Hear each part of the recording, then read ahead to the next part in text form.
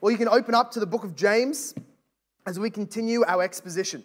We are in James chapter 1 still. This is our third sermon there, and we're going to close out the chapter. Already James, in this context, he's the first, we keep reminding ourselves, he's the first New Testament writer. This is the first book that ever went into the New Testament. He wrote it mid-40s, all right? Jesus went up to heaven in about 33 AD, and in the mid-40s, James, the pastor in Jerusalem, who had seen many of his people, thousands of his people, displaced out of Jerusalem because of persecution, he then writes to them as they're sort of spread out over Syria, or what is now sort of Turkey. They've gone north, they've gone west, they're escaping the persecution, and he's writing to them. He's writing to them in their trial, in their difficulty, and in their pain.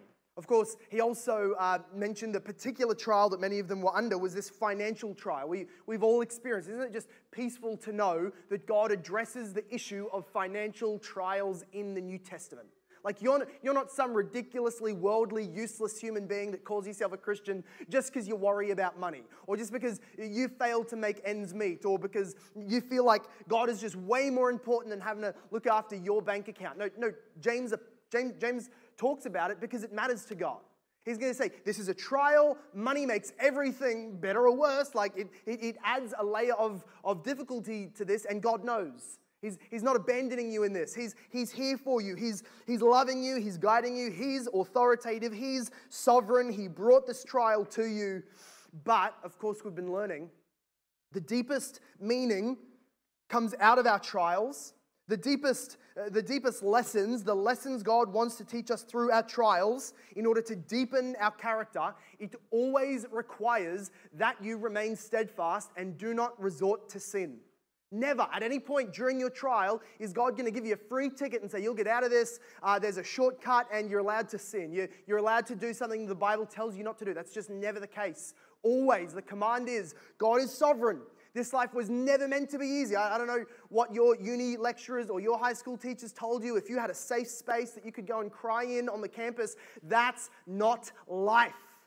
Life is hard. Life is difficult. James doesn't sugarcoat it. He says it's tough. You're going to bleed. You'll die eventually, but remain steadfast. What will get you through this is not remaining comfortable or safe or padded or bubble wrapped or happy, but pursuing holiness. That, he says, is the blessed man and woman.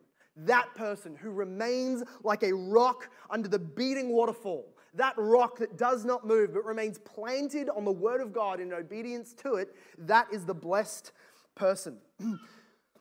So in James chapter 1 and verse 19, we're going to continue to read.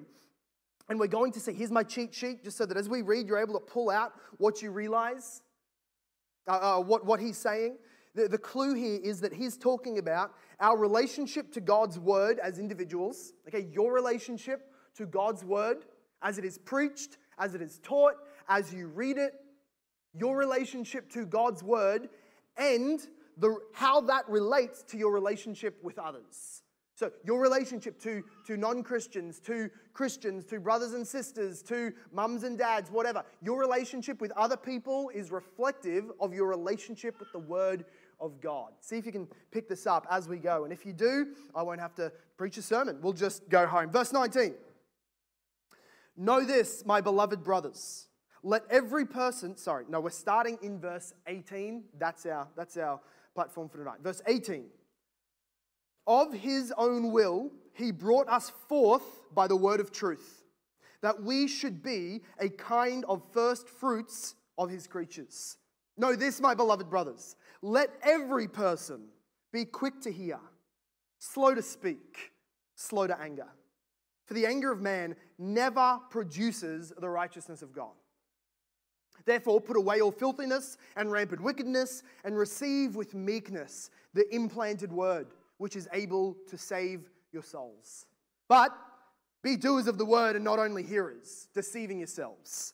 For if anyone is a hearer of the word and not a doer, he's like a man who looks intently at his natural face in a mirror, for he looks at himself and goes away, and at once forgets what he looks like. But the one who looks into the perfect law, the law of liberty, and perseveres, being no hearer who forgets, but a doer who acts, he will be blessed in his doing. If anyone thinks he's religious and does not bridle his tongue, but deceives his heart, this person's religion is worthless. Religion that is pure and undefiled before God the Father is this: to visit orphans and widows in their affliction, and to keep oneself unstained from the world. May God bless this reading in our midst this evening. Amen? First of all, we start seeing our relationship to the Word of God as it bears out from verse 18 through to verse 21. We need to be receiving God's Word without filthiness, with meekness, our reception of God's Word, because God's Word is the instrument by which He brings life to our souls.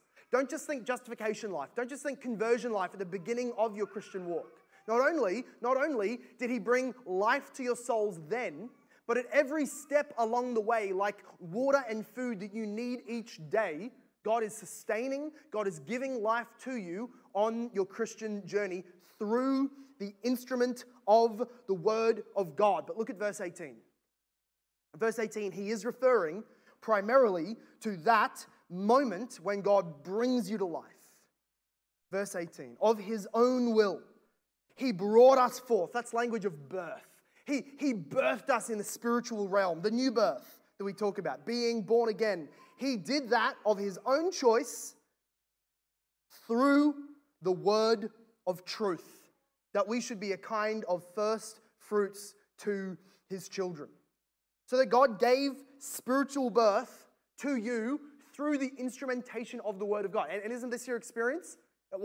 Whether you agree or not, this is your experience, but I'm sure you can relate to it nonetheless, no matter how forgetful you are, that at your point of conversion, it was enacted, it was engaged, it was activated by the Word of God that had been either preached to you in a sermon, and some of you will have the testimony that you were just sitting under the preaching of the Word and things changed within you. You saw Jesus in a new light. You're converted right then and there. Some of you, maybe it happened during a song. Well, it wasn't a song, it wasn't the music, they have no spiritual power, but what it was those words that you had heard start coming to life as you sing them and you realize something, the truth clicked and you were born again. Others of you, maybe it was at home reading your Bible alone, and there it is, the activation of your spiritual life by the Word of God. Others of you, it was a friend explaining something to you, and in what they were saying, there was encapsulated the truth of the gospel, the Word of God. And that brought you to life. Maybe you were alone. Maybe you're just on a bus ride. This is what C.S. Lewis says. He was on a train. He got on the train, a non-Christian. He got off the train at the next stop, a Christian. Something had clicked as he mulled over what he had been hearing. But still in that moment, when he was converted, it was the truth that he had heard, which in God's perfect timing budded forth in spiritual life. This is the reality.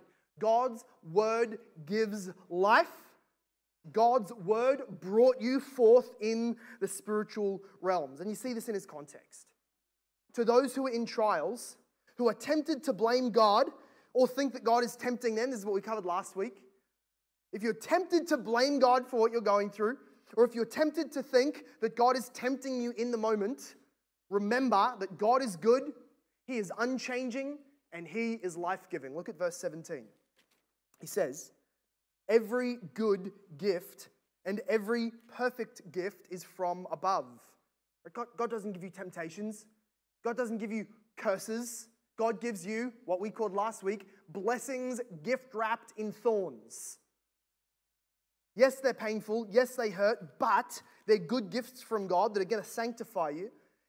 Every good and perfect gift is from above, coming down from the Father of lights, with whom there is no variation or shadow due to change. I was tempted this week, it'll annoy some of you, I was tempted this week to just do a whole sermon on that little half a sentence there at the end of verse 17. The immutability and the simplicity of the divine being as expressed to us through the pages of Scripture. That God is as He is, and there is no other way to define God except of God. I'll be doing this in a fellowship group later on in the term. The simplicity of God. I'm already started. I can't do it. I'm not going to lecture on it. It's amazing that all that is in God is God. He does not change. He doesn't have composite parts which are put together, and some of those gears might grind sometimes, and he gives good gifts sometimes, but sometimes he's that light which flickers and a gift comes down from him that is not perfect. No. James pushes us against that thinking by in verse 18 saying, you want an example of the sort of thing that God does through his words that come down from heaven? Completely unforced. When no one else's will was bending his arm, of his own will, totally free to do what he wanted. He brought you forth by the word of God into spiritual life. This unchanging, sovereign, good God. All of those are three elements in that verse. He's unchanging, unlike you, unlike the weather, unlike politics. He's unchanging. He is good, so never bringing forth evil. Again, unlike you. And he is sovereign. He makes the decision, he brings you forth. He sends you trials when he wants, unlike you. You're not in control, you're not all that good, and you're very fickle. How gracious it is for James to tell us God's not like us. He's above us, he's better than us. He is the one and only true, unchanging sovereign.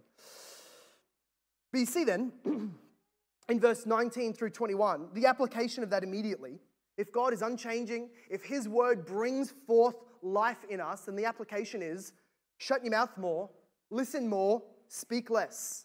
Make less excuses. Verse 19. So know this, beloved brothers, let every person be quick to hear. If God's word is a life-giving word, then be quick to hear. If the water is life-giving water, then open up the tap. Bring your canisters to take it home. If God's word is life-giving, and it is, then be quick to hear, slow to speak, slow to anger. For the anger of God does not produce the righteousness of God. So put away all filthiness and rampant wickedness. The seed of God's word went into your heart to bring you into life.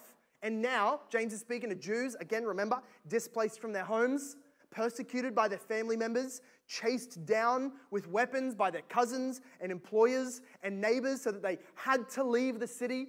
Leave the nation. They fled north. They're now into southeastern sort of Europe area, Asia Minor, and they're poor and they're struggling and they're in a horrible, terrible trial, no doubt doing funerals on the road as their loved ones are being hunted. And into that situation, James is telling them, you were born by the word of God and you will be sustained by the word of God.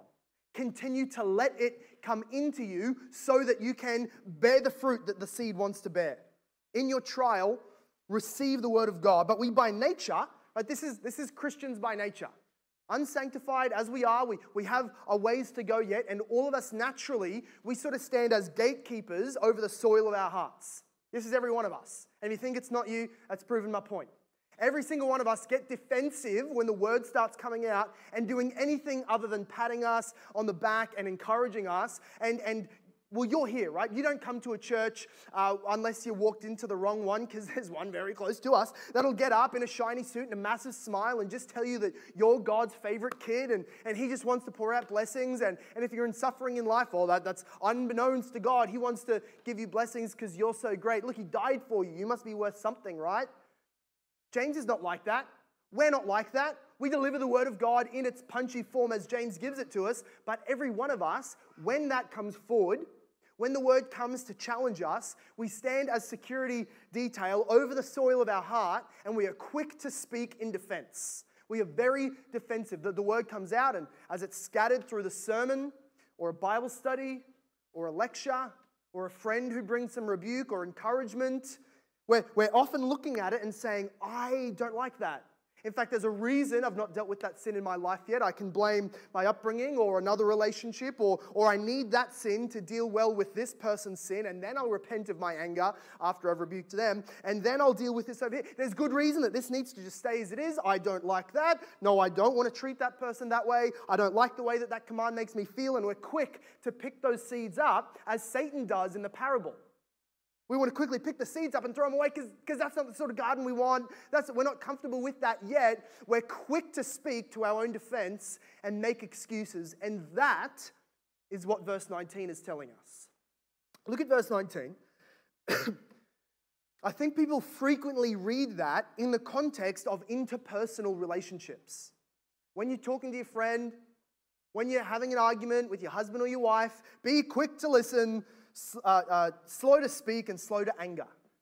Now that's true, and that's a perfectly good application, but first, he is talking about your relationship to the Word of God. And that's fine, that's what we said as we're starting tonight. We're looking at our relationship to the Word and how it relates to our relationship with other people.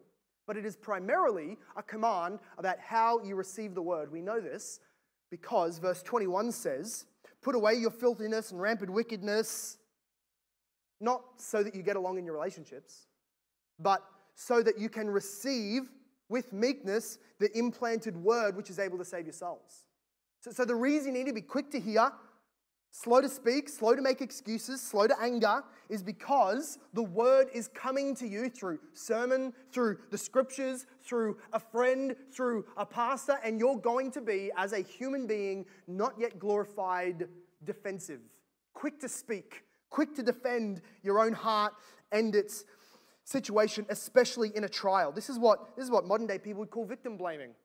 James is not allowed to look at people in a trial and say some of their sin is their fault, some of their struggles are their fault because they're not responding well. You're not allowed to do that in counseling or any kind of psychotherapy these days. It's in the books. It's not allowed. You can get fined or sued if you do that in the wrong profession. You're not allowed to tell people their struggles are their fault. James has no problem with it because your sin is your biggest problem, not your external situation. And part of the way that sin manifests is when the word comes, you're defensive. Quick to speak, slow to listen. Quick to throw away the seed that could have borne forth life, but you want to keep the soil of your heart the way that it has been already. We're slow to hear, quick to make the excuses, quick to get angry in response to God's word. How many times do you come into sermons, Bible studies, sit down with a friend or sitting down with your pastor and you're in defense mode? Of course they brought that up. Any idiot could have seen that I'm still sinning in that way. There's no brownie points for seeing that. You fool. Shut up about it. If I haven't repented by now, of course I'm not going to because you tell me, all right?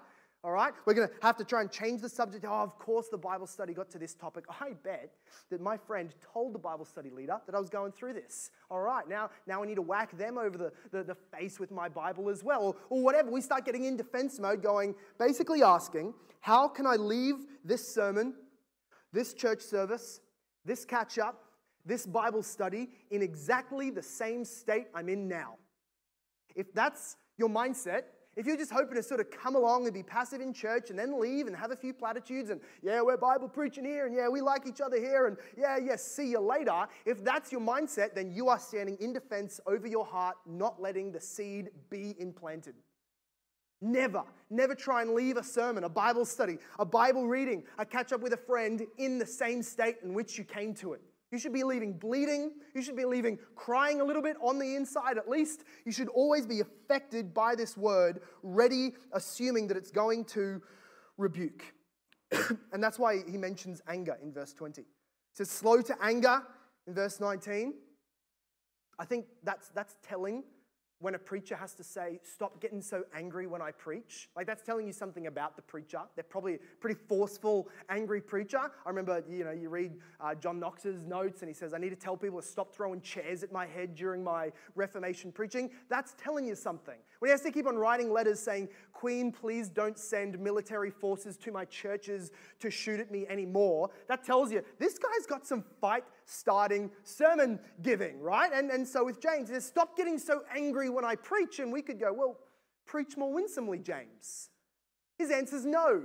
His answer's, I'm a Bible writer. You don't get to tell me that. That's a good excuse. His answer is, instead of being defensive and getting angry, which will mean that the word has zero effect on you, instead of getting angry, your anger at God's word never produces righteousness in your life. Look at verse 20. Your anger at God's word will never make you more righteous. The anger of man will never produce the righteousness of God. Therefore, put away your filthiness. Don't defend it.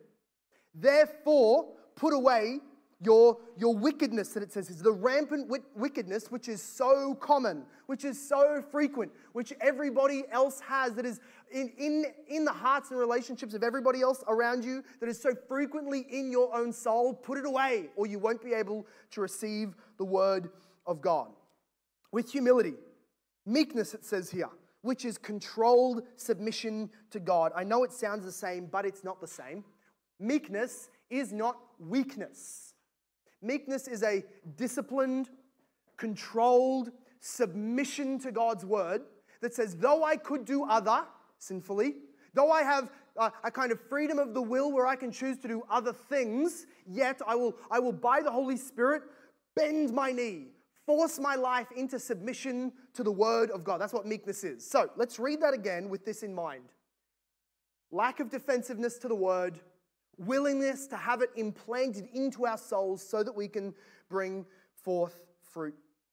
Know this, my beloved brothers, let every person be quick to hear, slow to speak, slow to anger. For the anger of man does not produce the righteousness of God. Therefore, put away all filthiness and rampant wickedness, and receive with meekness the implanted word, which is able to save your souls. This word is able to give more and more the blessings of God into your spiritual life if only we would let it be implanted. Don't kick away God's gardening tools as he starts ripping apart your soil of your heart. Don't start throwing away the bags of seed when you realize that this is seed that's going to bring about righteousness of God. I don't want that in my life. When we do that, then God, if we will not be humble, we must be humbled. There's always a more painful experience. But you can see how that's our relationship to the Bible. You can see how this immediately applies to your relationship with other people, can't you? Verse 19.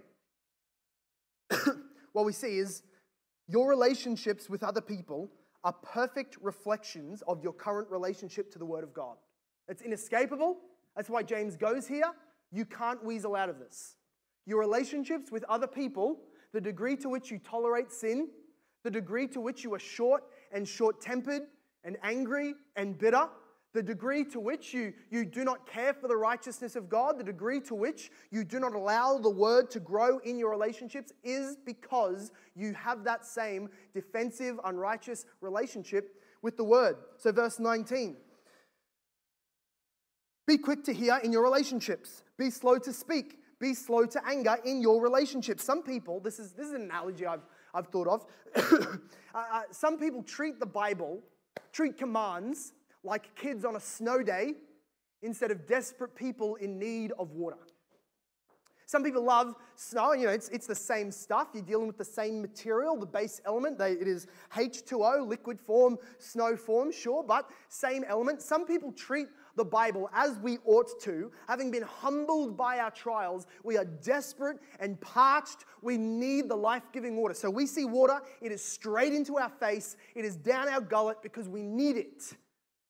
But some of us treat the Bible like it's snow on a snow day. It's just that kid who sees it, puts it into an attack weapon called a snowball and starts hurling it at other people. That's a great command. Take that. That's an awesome rebuke. Post that. That's an awesome little post in a meme form. Biblical truth. Whack it at your friend because they need to hear it. Some people think that as the word comes, awesome, I'm going to share that, tag that person, send it to them, put that in my little bank back here so that I can hit them with it at fellowship group. How many of us are trying to weaponize the word without it having a life-giving force and power in your own life? Now, the test of that, if you're doing that, is that you just thought, I've got a friend who does that. There's that guy at church, I bet he does that. I hope he's listening right now. If that's you, you're that. Instead, with meekness, do not treat the word as something to throw at other people, but treat it as something that must come into your life, lest you starve and die. You read that it saves your soul and you say, amen. It is what I need day by day and week by week is the word of God allowed into my soul. You have anger toward other people, like in verse 20, which is not producing the righteousness of God. Or you have anger at the words that other people speak to you in righteousness because of your poor relationship with the Word of God. Verse 21, you have filthiness and wickedness with other people. Maybe your non-Christian friends are sort of your little pocket of excuse in your life that you dwell in the flesh with them. You do sinful things with them. You allow that sort of one area of your life that other Christians don't really see into, so you're okay with that. You speak in more filthy ways. You watch more filthy things. You joke in more filthy ways, and that's okay because they're not going to judge you. They're non-Christians. They may not even know that you're a Christian. Well, James is saying your relationship with people is reflective of your relationship with the Word. You don't cut out sin from your heart to receive the Word. That's why you don't cut out sin out of your relationships. You tolerate it. And it is doing damage to your soul. Or maybe you have wickedness against other people. Because you are not letting the Word do its work in you to remove the wickedness of your soul. Therefore, our relationship to the Word is immediately reflective in our relationships with other people. But we can keep going. Look at verse 22. We can keep making our way through this and we see if number one was not receiving the Word because we're in defense mode, error number two is not receiving the Word because we're in deception mode. Because we are hearing partially, what he's going to call hearing but not doing. This is the person who thinks you think you have a great relationship with the Word because you're a learner. You think you have a great relationship with the Bible because you're a scholar or a theologian or you're a good student. You say, I'm a great disciple, I'm pretty self-taught, commands are memorized, doctrines are learned, I'm good at it, I'm self-taught. And James would say, very likely you're self-deceived. Very frequent, very often is the habit that you are just somebody who has allowed yourself to get into a pattern of self-deception. Look at verse 22. Be doers of the word and not hearers only, deceiving yourselves. This is the brother of the man Jesus who said, why do you call me Lord and not do what I tell you? And already, if you're this person, you started telling yourself, I know what that's called. It's called sanctification. It's called progressive sanctification. It's different from situational or positional sanctification, which is more of a justification idea. And Paul talks about this. He talks in words of like flesh and spirit. And then often John will talk like world and God. But here James, he's going to speak in hearing and doing. And you've already started defining things, rattling off a little lecture in your head. You're going to think about how you're going to turn this into a post later. And again, snowball, throw it at somebody else. If that's you, if you love footnotes, and this is what you do, you read something that is pretty harsh command or pretty firm in Scripture and you don't like how it sits, and you go, what do the footnotes say? I've got a very large, thick study Bible here. I'll just say, I must be interpreting that wrong. There's got to be something here that softens the blow of James. You go, I wonder what this word means in the Greek. You don't know Greek. But you go to the Greek to see what is the lexicographical spectrum of this word. Because we're quick to not listen. We're quick to be hearers, okay? So maybe in the first one you want to say, no, I'm okay.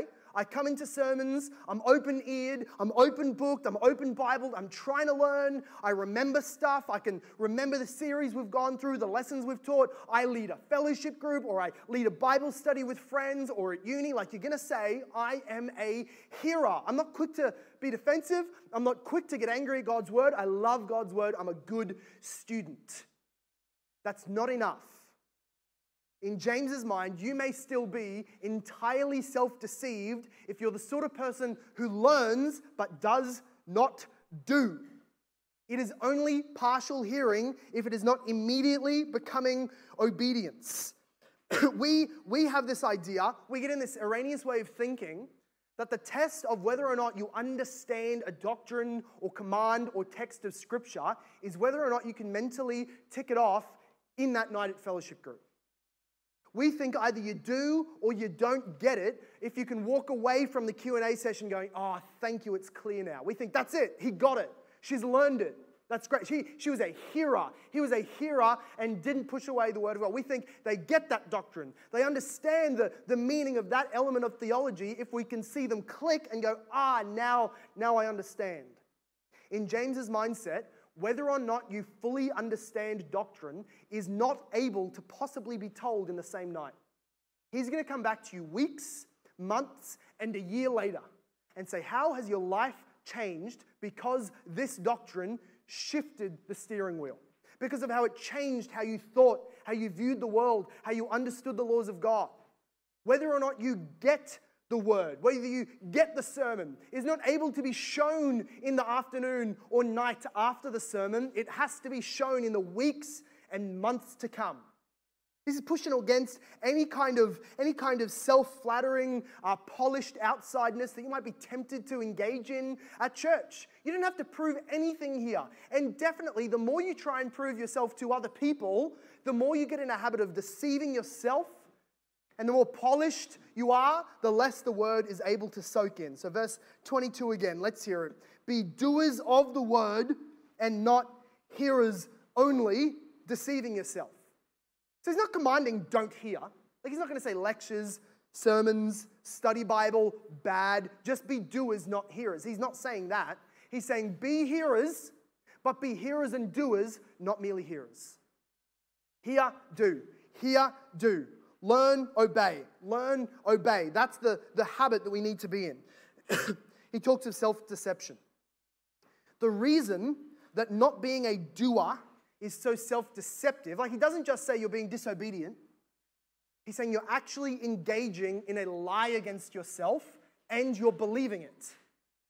Self-deception is an element of sin that is very hard to pick up on. That's why we need other people. We need the Holy Spirit to open our eyes to things. But self-deception, he speaks of it as being self-deception because self-deception says that I'm the kind of Christian, like we touched on before, I'm the kind of Christian that can come to my Bible, I can come to a sermon, I can come and engage in a meaningful fellowship group, and I'm the sort of person who, I need to learn something. Sure, I don't have perfect knowledge, but I'm likely not going to have to repent, or I'm likely not going to have to talk to the Lord on the drive home and think about how I need to change. That's just not me today. If you are a hearer and a learner and a student and a memorizer and a theologian, but not at every moment that you deal with the Word of God, asking and expecting it to make demands of you and leave you changed, you're self-deceived. You've fallen into a habit of thinking there's just sometimes I get to handle the word and I choose whether it's on rebuke mode or on passive mode, like easy mode or hard mode. We think we have that power with the word. I've heard it said, the Bible is the sword of the Spirit, but it's a sword that has no handle. There's nowhere to grip the Bible that doesn't hurt. Think this of preachers. There's no way that we sort of get the easy part. We hold the leather-wrapped flesh iron part and just point blade outwards. There's no handle on this Bible. Every time we pick it up, we are being cut or we are being self-deceived. It always demands to change us. If we're not changing, that is our sinfulness at play. And he uses this great picture of the mirror. If anyone, verse 23, anyone is a hearer of the word and not a doer, is like a man that looks intently at his natural face in a mirror. He looks at himself, goes away, and at once he forgets what he looked like. But the one who looks into the perfect law, the law of liberty, and perseveres, being no hearer who forgets, but a doer who acts, he will be blessed in his doing. When we look at the mirror, think of a context. I wanted to say that it's just unthinkable that somebody is looking in a mirror without the intent of seeing what they look like in order to make a change, right? No one does that. Why would you look at a mirror if you didn't have the initial and immediate intent to then change something about yourself? And the answer is the gym. That's a perfect situation when people are looking at themselves in the mirror all day. They've got those mirror rooms. Yeah, I know about those. Those little square rooms filled with mirrors so that you just go in and you can take the perfect selfie.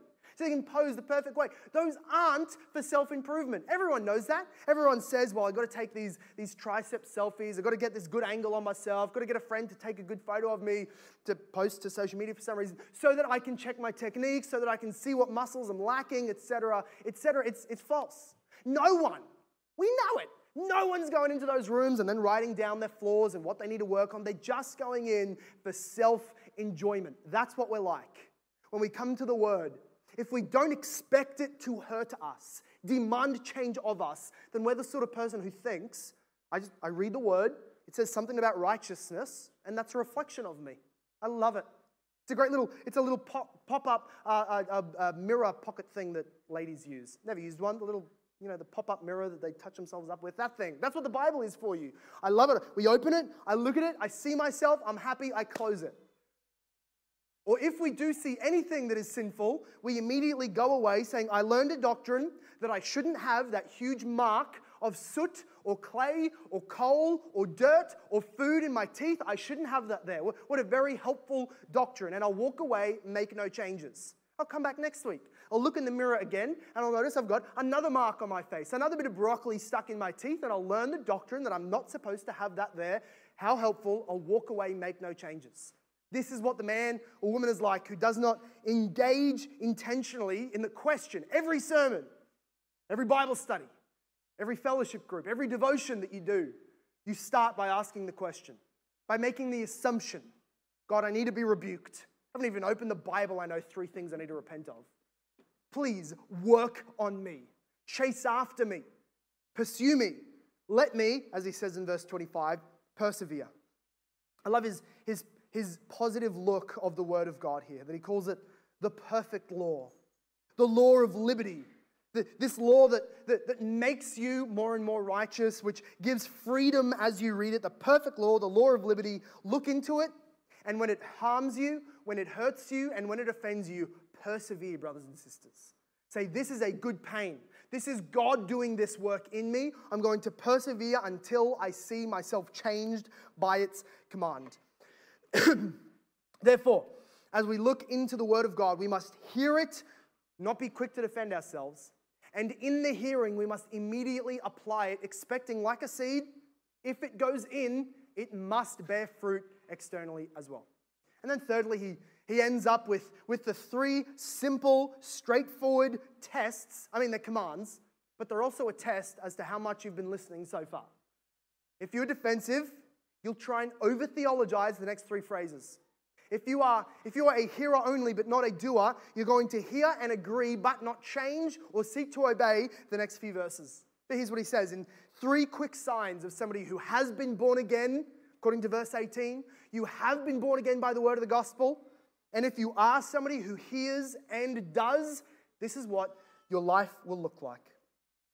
If anyone thinks he is religious and does not bridle his tongue, but deceives his heart, this person's religion is worthless. So number 1, the use of your language and tongue.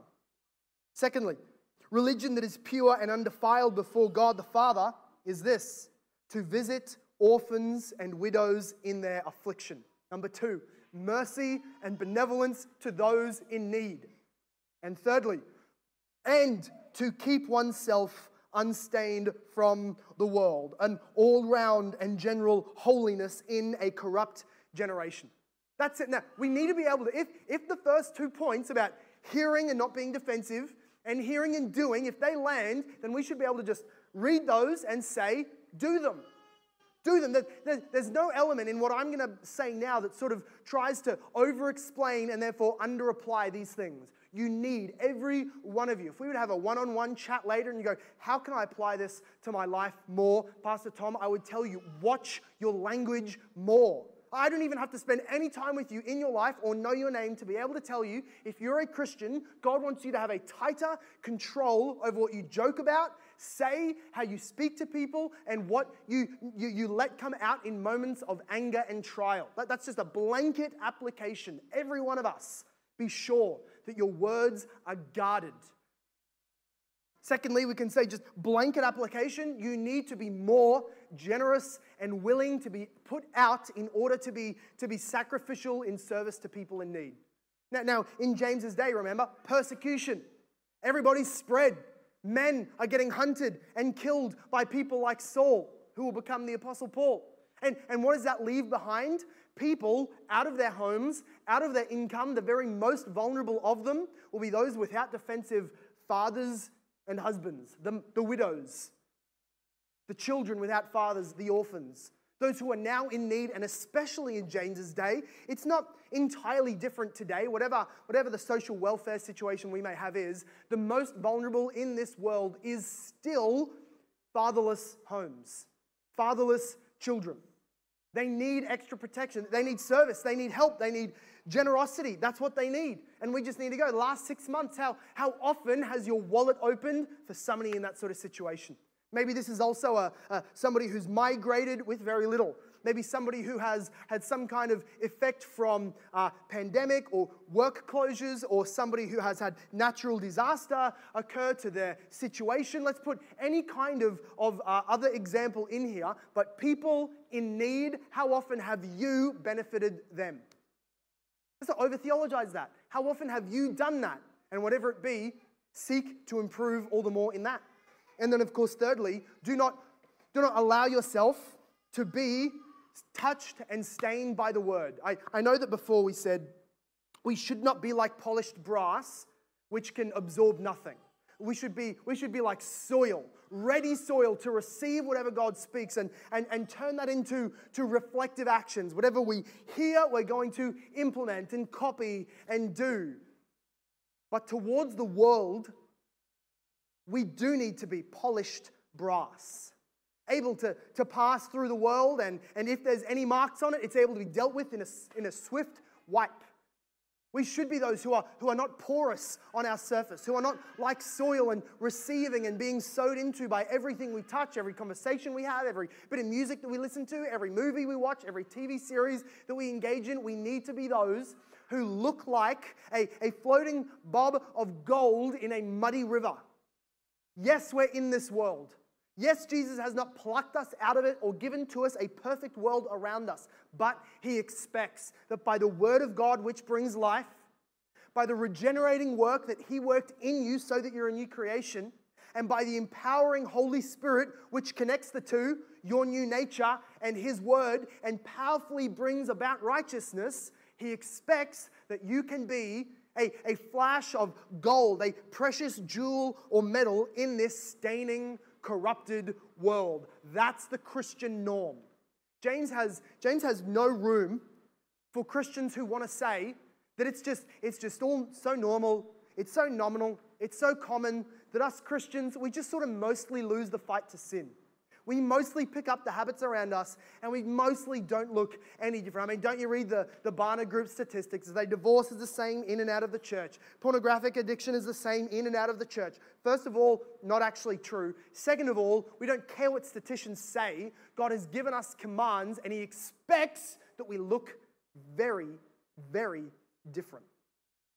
I was listening to our former pastor here, Craig Ireland, a while back as he preached this, and this stuck with me for years. I still remember this reality. It's not an analogy, it's just context.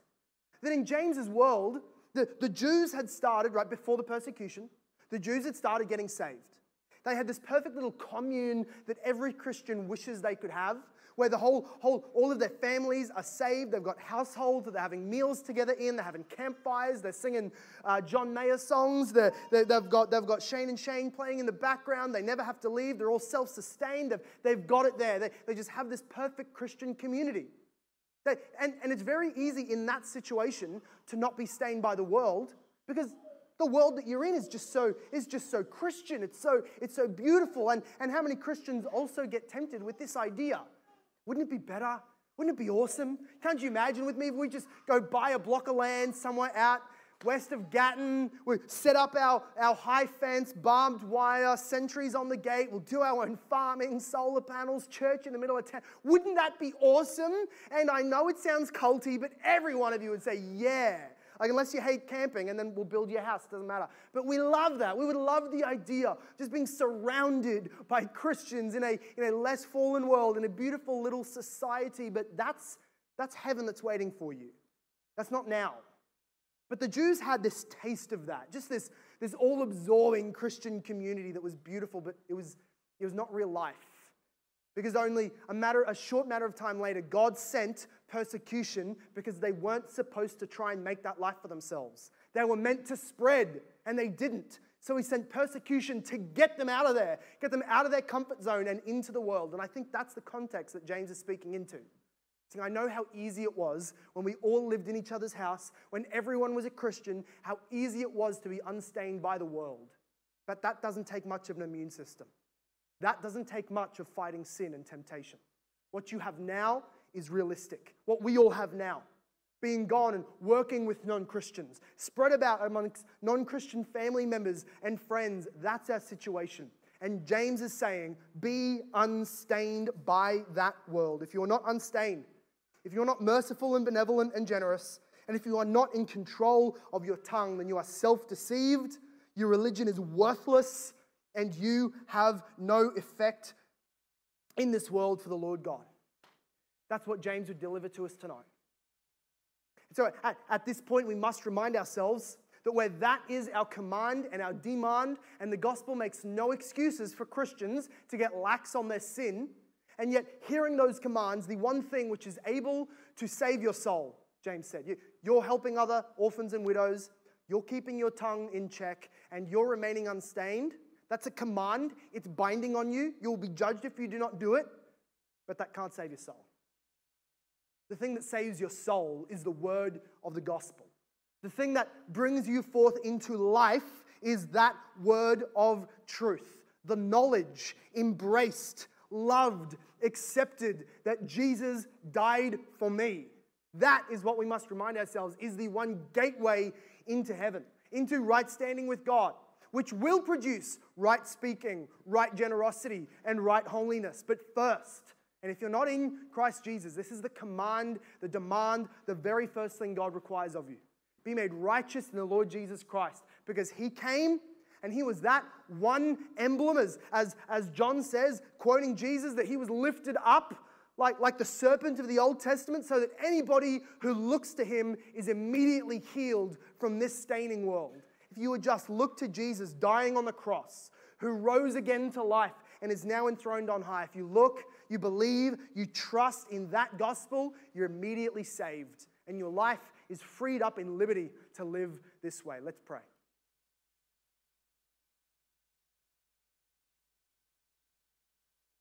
Father God, James is so applicable, and if we try and address him and do anything other than be commanded, if we try and read this and do anything other than make immediate applications to our mindset, our relationships, our lives, then we're in sin. Father God, I pray that you would remove the scales, remove the defensiveness, remove the polished brass surface that we bring to the Word of God so often. You just make us vulnerable before your Word, to be pulverized, to be beaten into shape, to be tenderized, and to be receiving that sweet gospel of the Word. That sweet commandment and law of the Word, which is able to bring about beauty and glory and righteousness in our souls. I pray, Lord God, that we would be a people tender towards your Word so that we are not hardened by it, and hardened towards the world so that we are not conformed to it. Would you make us, Lord, people who love studying the Word of God, who love learning more doctrine and are never willing to just sit on our behinds and think that we'll just have a childlike faith, know very little doctrine, understand very little, and therefore not be hearers. No, God, make us hearers who love the Word, but more so, make us changed people. Make us obedient to the same extent in which we are learners. Father God, we need your Holy Spirit in this. We are far too complacent. We are far too happy to just learn and not do. But Lord, for anyone in this room who does not know Jesus as Savior, would you stop them? Would you stop them in their seats? Would you stop them in their life? Would you arrest them? Would you strike their heart and tell them they are condemned, they need a Savior, they are guilty, they need a Redeemer? And would you point them to the Lord Jesus Christ? Not who demands anything, who requires obedience of them, but who went and obeyed in their place, who went and died for their sins and in our place before you, Lord God. Would you please give the Lord Jesus Christ to anybody that is unbelieving? Spread the gospel through this city and this state through us, Lord God. Please bring revival, bring your word to bear, and may you redeem many people through this message and many others. May we be a Jesus-loving, Jesus-like church. And everybody said, Amen. Amen.